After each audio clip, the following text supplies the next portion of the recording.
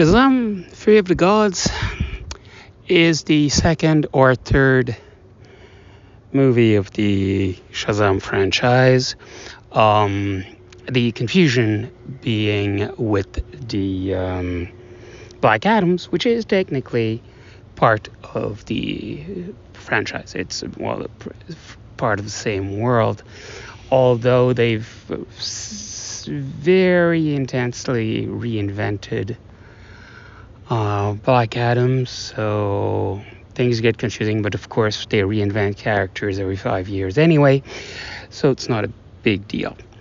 The important part is we catch up with the Marvel family a couple years down the road, and pretty much they aged up a bit, but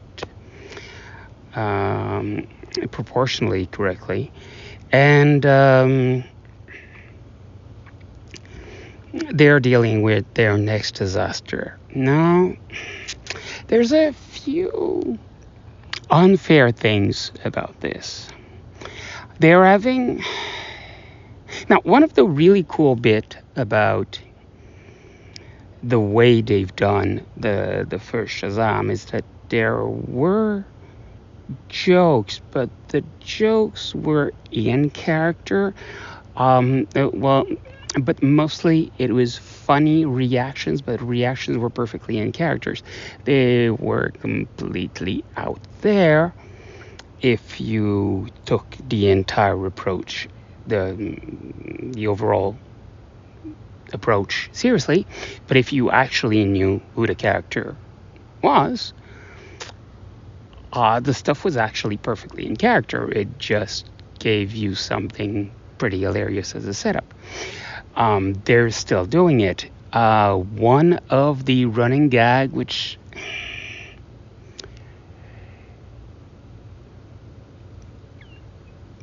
when I'm really thinking about it, I believe the worst problem with it is not that it was not well done. I didn't like it because they're making the statement that the Marvels have been there for years, and they've got the reputation of being disasters. I'm a bit dubious. Now, this is the angle they're going for, and they're making a really nice presentation for it. I just don't like it. It is well done. It's a running gag of the franchise. Now, if anyone is left that didn't know the joke or the long convoluted story behind that, Shazam is not the character's name. He's actually Captain Marvel. Captain Marvel was functionally a DC character. They eventually gave up on the character. It just stopped producing. He was basically a Superman knockoff, but formerly magical instead of being an alien. I'm oversimplifying here, but basically they stopped producing the character. The Marvel Comics suddenly realized they didn't have any characters named Marvel, so some arrangements were made. They imported the name, and they started having 3 different Captain Marvels, something like that. There's Marvel. Anyway, there's all kinds of silly things. It was in the 60s. Acid was legal.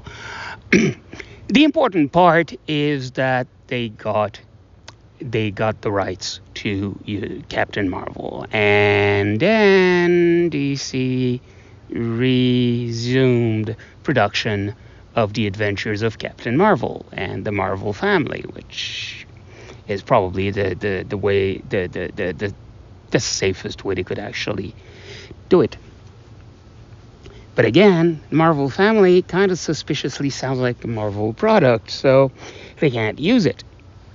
They're fine. They still have the rights to the characters, just not shaky on actually using the name in the comics, but definitely not the title. So they're doing a lot of, they're having a lot of fun with that, and that was actually quite enjoyable. It's one of the Easter eggs of the series. Then there's there's a couple of very entertaining cameos, especially from the other Billy Baxton from the TV series, who shows up. Look for a guy in a red shirt with yellow collar. You should be able to notice he's around, and that's him. And there's adventures, there's excitement, the whole thing. Again, the other aspect I didn't like, and it was unfair, they're actually treating the lead character, Captain Marvel, as being a complete idiot and being responsible for all his problems. He's not. Out of 2 movies, he makes... All right, so the first movie is getting a bit confusing, so I'm exaggerating there a bit.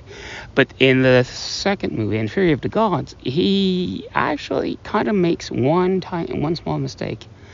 And, well, yes, he gets a little cocky and messes up. But overall, no, he's doing a pretty decent job as a superhero, and yeah, there's a couple of jokes and lines and stuff, and there is the running gag of not figuring out a good name.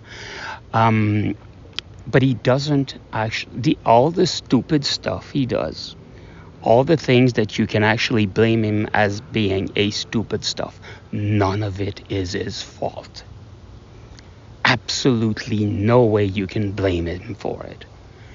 And I think that's an important point. And it's extremely unfair. Extremely enjoyable unfair. The unfairness thereof is quite enjoyable.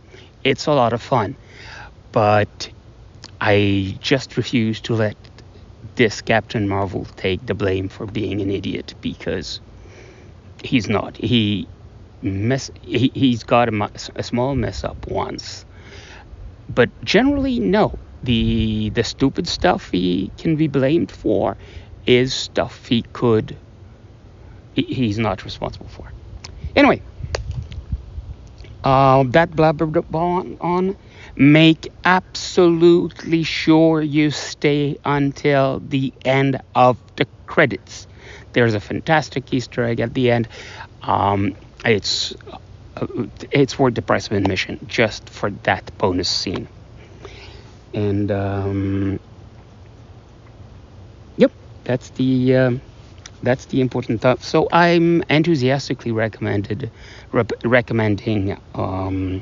Shazam, Fury of the Gods, like I enthusiastically recommend the first one.